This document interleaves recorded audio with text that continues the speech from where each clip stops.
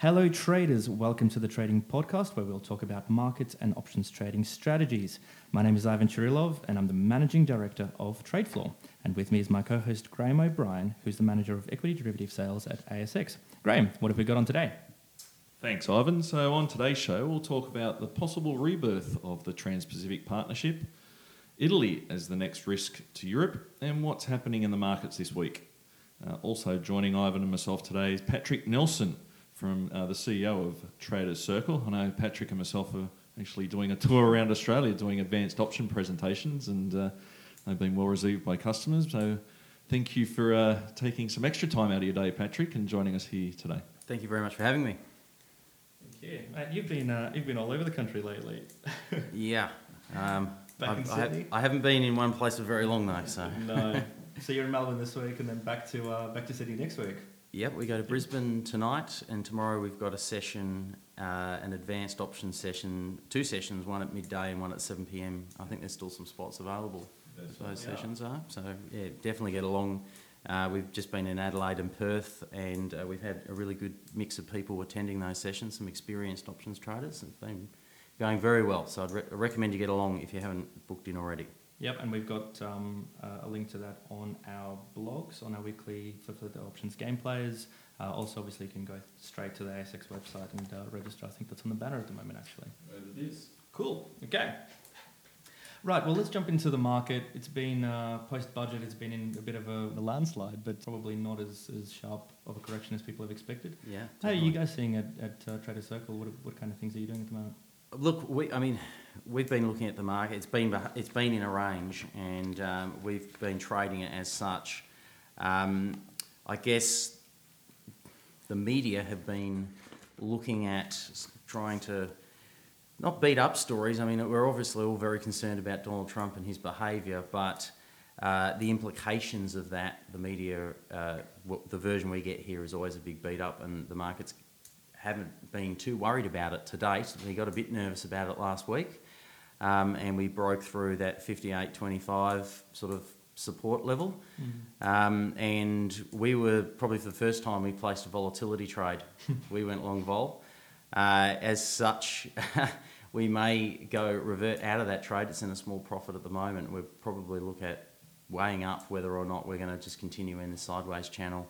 It hit 57, didn't break that level, and we're heading back up again. So we think at the moment, with the information in front of us, we're still in a range, and there's nothing too exciting going on. So that's basically where we're at. We've been selling calls and puts in protected strategies, credit strangles, bear calls, bull puts. I don't know if you want me to explain those strategies in this session, but that's been when you pair those two together, you get that fancy strategy called Nine Condor, which we everyone all loves.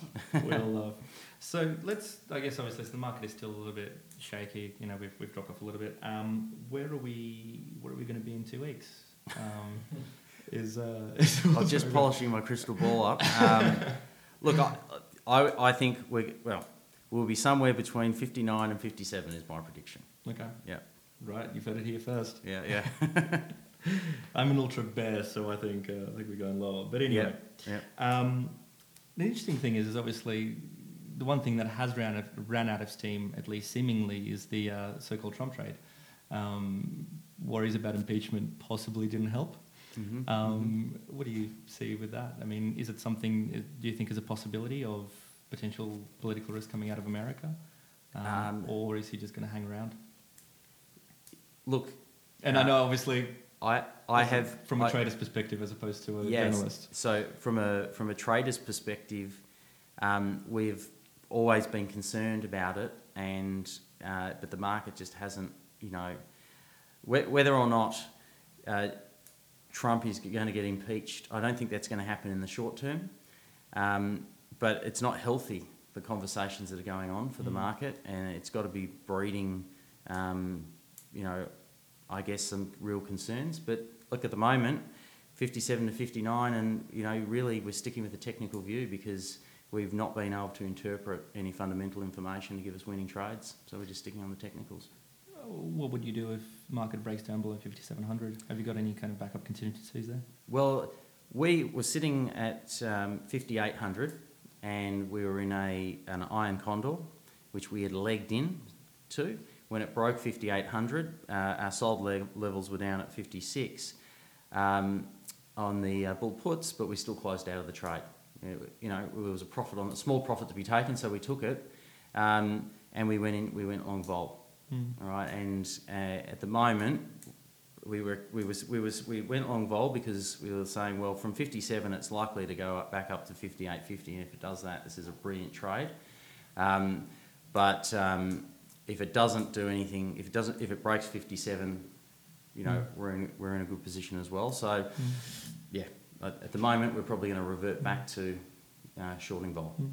So, the traditional way that most people start understanding this particular trade, for those of you that know bull and bear spreads, and when we are on the credit side of those particular trades, where we're short a credit spread as a bull spread and short a credit spread as a bear spread, if we add those two trading strategies together, then we're getting our iron condor.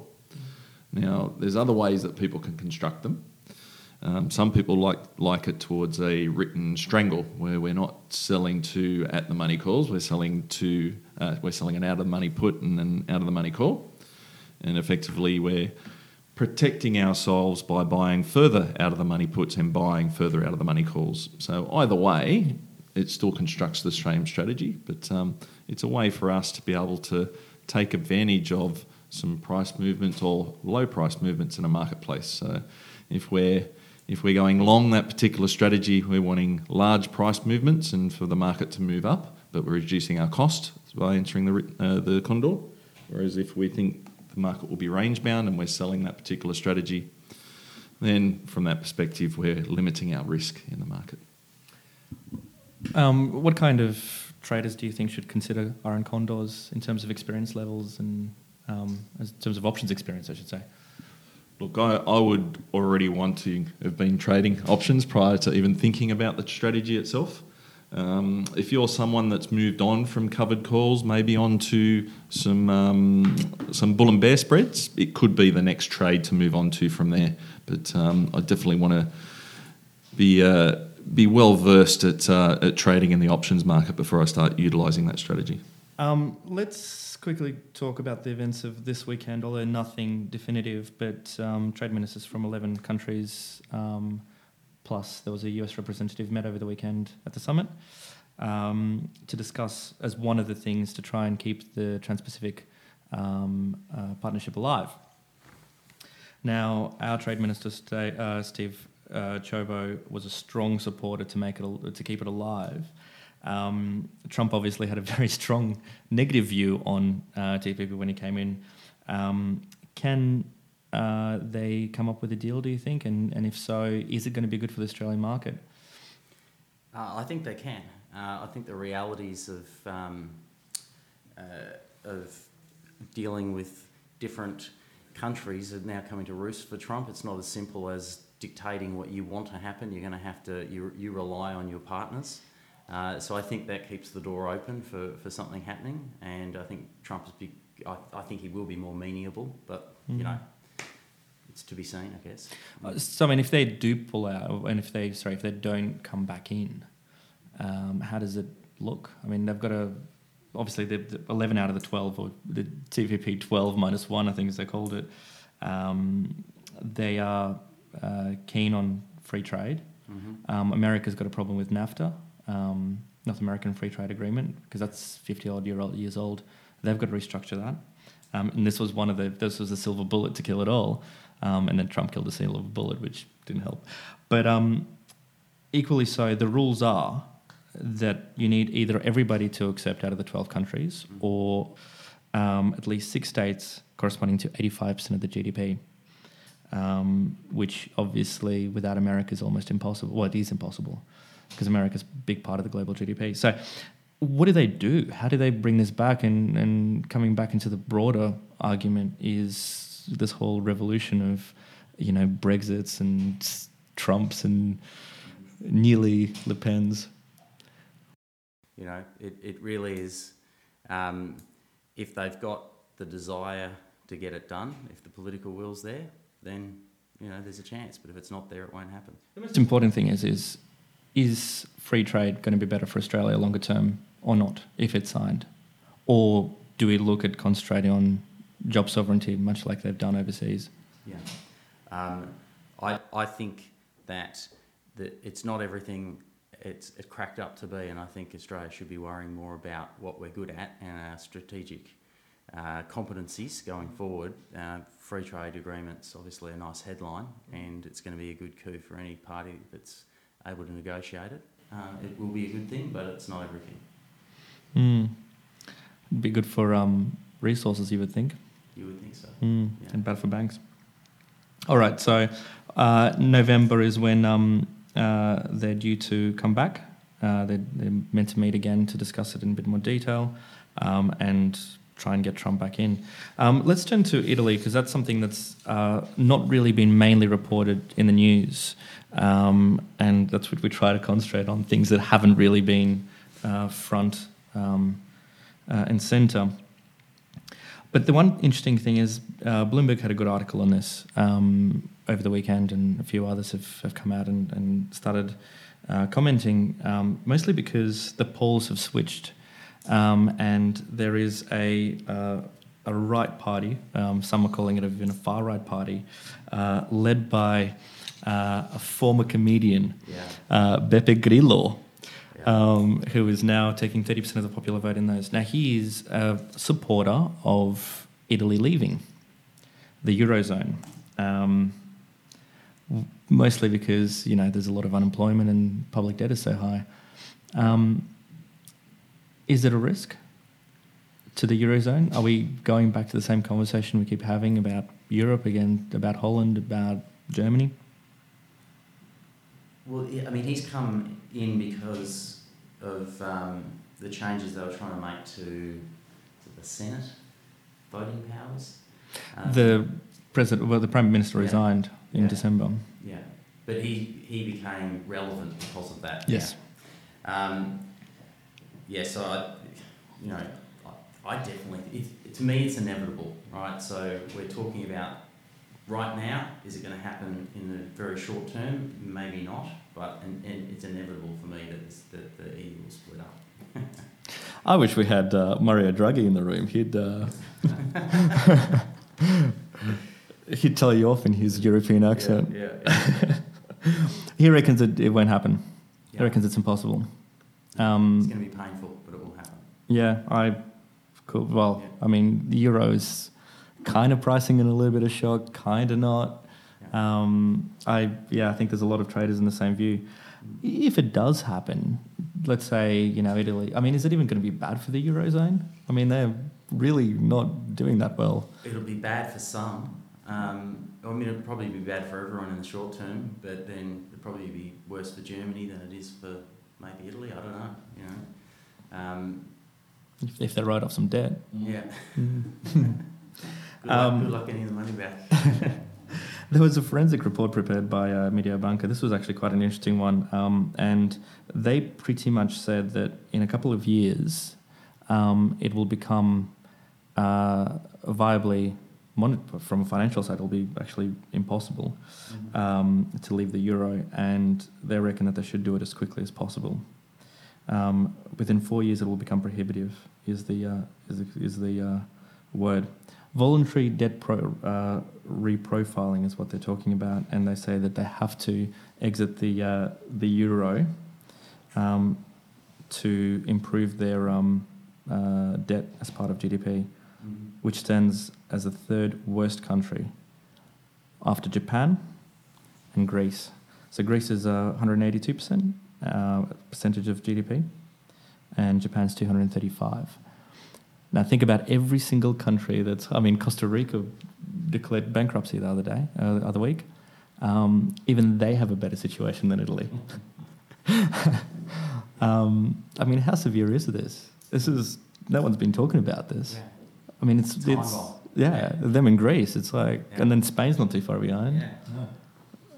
All the countries that want their siestas. And they're not in control of their own printing press. So, No, but the cost of printing liras is going to go. I mean, they're effectively on a time bomb, currency time bomb. Yeah. Anyway, so it'll be interesting. So if Grillo wins, and he's got, 5-star movement is his party. If he does win, he has promised a referendum. You're just going to be like, yep, I've predicted this. You're going to do a mic drop in about 5 years, aren't you? Look, I don't think he's going to win, right? Hey, Paul's been really correct this year, So. But is the swing to the right? I'm not sure. I think people in Europe maybe are watching America and going, maybe it's not everything it's cracked up to be. I just remember what side Italy was in the war. Yeah. Yeah, well, true. I think, So anyway, so let's talk a little bit closer to now. I mean, you've touched on a couple of strategies that you've been looking at for now. What are you looking for the week ahead? Are you on the sidelines waiting to see if any of these levels break? Are you going hard? Look, I think we'll be making decisions today and tomorrow. I think we'll probably look at maybe legging our way back into a condor or something like that. So just been pricing a few up. I'm just pricing one up now as we speak, using our options calculator, which Tradefloor built for us, and a July condor between 50. If we're selling down at 56.50 and 6,000, so if we're selling our calls up at 6,000 and our puts down at 56.50, you're getting a credit of 20 cents. So if it stays within that range over the next month or so, 5 or 6 weeks, that'd be a 66% return. But we probably wouldn't stay in there all that time. We'd probably close out after we got a bit of time decay from it. Can you just explain legging? Yeah, so where an iron condor is basically, for those that you understand spread trades, is a bull put spread with a bear call spread. Right, so you have a bear call spread up at say 6,000, 6,050, and a bull put at 56.50, 5,500. Sorry, 5,600. I better get my numbers right there. Right, so you have basically then you want the share price to stay within that range. All right. We stay within that range, but time's on our side in this case, isn't it? So every second that goes by, every day that goes by, we're making money out of this trade if the markets remain at this level. That's correct. So the trade you were talking about previously where you were going long vol, that was kind of the opposite, wasn't it? Where that was time was against us, so you need to move very quickly if the market's not moving for you. That's right. So with we call it the strategy of credit strangle. Yep. The credit strangle we got in at $2.89, so we received that credit's worth $2.78 to close at the moment. We'll probably do that. And that was one where we needed the share price to go up 100, or the market to go up 100 points or down 100 points to be in decent profit. And if it goes up more than that, then you can make very, very good money. But the trade has significant time decay every day. So after this Friday, we got into it last Thursday. This Friday, we're on time watch. If the move hasn't happened, then any break even we can achieve in the next 4 days we take, and in 4 days from then we close it. So Thursday week we're out of it. Win, lose or draw. And there's really not much in the way of numbers this week to move anything, so it's all going to be really news driven. The only one probably to watch for is maybe US GDP coming out 10:30 p.m. on Friday, or the OPEC meetings which start Thursday night, which is something that people are watching because they are committed to reducing supply, and obviously the US market has a correlation, a very strong correlation with oil, which kind of tends to break down and then come back and see whatever happens. Just in terms of iron condors, it is something that you can build through the options cookbook. Yes. In our game. Having said that, it does have the 3-star rating, the 3-chef head rating on our cookbook, which means it is complicated and something you should probably talk to an advisor about prior to putting it on, unless you really understand what you're doing. I mean, to be fair, most of the guests on our show don't trade iron condors. Yeah. So obviously Trader Circle is a specialist options place. You guys put on a lot of interesting strategies from my recollection. Well, that's right. And I think the last 6 months we've done a fair few iron condors, but we haven't always, a lot of the time in the market was up at sort of, when it's up at 59, in those early 5900s, we haven't really seen anything to drive it through 6,000. So we've been finding it difficult to pick direction because the market's been so whippy. There's no clear sort of trend at that level. So we just sell a bear call up at 6,000. And if it comes back down to a support level, then we might leg into a bull put, and then all of a sudden you've got an iron condor. So we've been sort of legging the positions in that way, but we've just found that, sometimes when you've got a strong trend, you can trade the directional trades, the straight calls, the bull call spreads. Those types of strategies are the best strategies to do, and there are certainly opportunities to do those trades on some stocks and sometimes on the XGO as well. Not the easiest is definitely the wrong word to say, but the trades that we've been finding the most of have been selling volatility, shorting vol. Quick question to you about Trader Circle, something that you do field a lot of. Tell us a little bit about your company.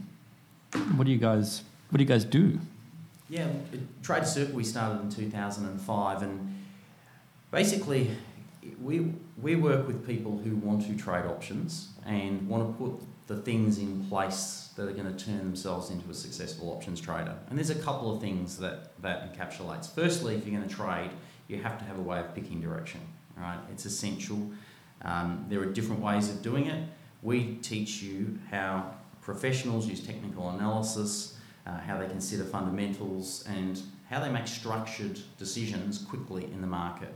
So that's an important piece to making you a successful trader. Then it's being able to trade the different market conditions that you're faced with. And, we're talking about iron condors today and bear calls, and I talk about things like selling volatility and time and that kind of thing. Well, it's really about just identifying what are the market conditions that I'm in, and then what strategy is going to give me an edge in this market. So if the market's not trending strongly, then we want to move towards strategies that are going to help us make money in a sideways market, or if the market is being really volatile and we don't know which direction it's heading, what strategy is going to help me benefit from that market view. So picking direction, being aware of the market, and then once you've done that, being able to identify what strategy is going to work for you in that market, we believe that gives a trader a significant edge. And options certainly do give you that flexibility to be able to trade in that manner. Then you've got your risk management and your money management. It's essential. Understanding how to do it, understanding what risk management, money management to use with which strategy. And that's all well and good, but then you need the discipline to actually go and execute that. So we find that we're running an education course this weekend, and we've just had the people that are at the course have just gone through 6 weeks of paper trading. And they've all done very, very well.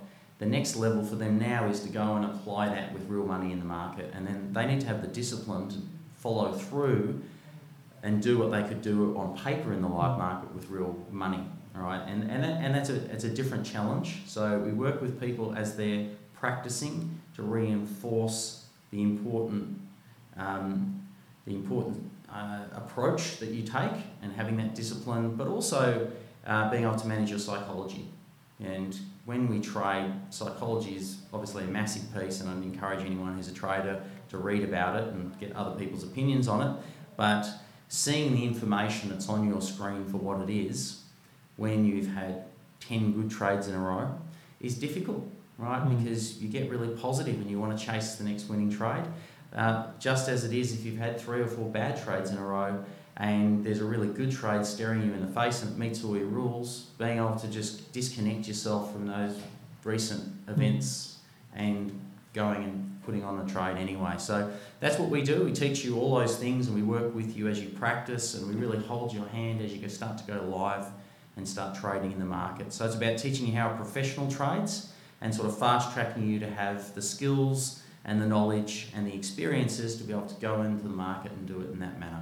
So you guys started by having an education program with your clients, then you progressed them into being real traders. Yes, that's right. And then you kind of handhold them in some way and then let them take the training wheels off in some way, right? Yeah, that's right. And people do things in different ways. So we some of the trades we're talking about, the iron condors and those sorts of things, they are actually trade recommendations that we go to our clients with, but we wouldn't recommend that anyone do that trade unless they either, one, had a really good advisor who was holding their hand through the process, or if they're going to do it themselves, that they've been educated, they've actually paper traded that strategy before they go and put it on, they understand it, know how to plug it into an options calculator, get the risk, know how it's going to behave, know how to set up risk management and money management around the trade when they go to do it.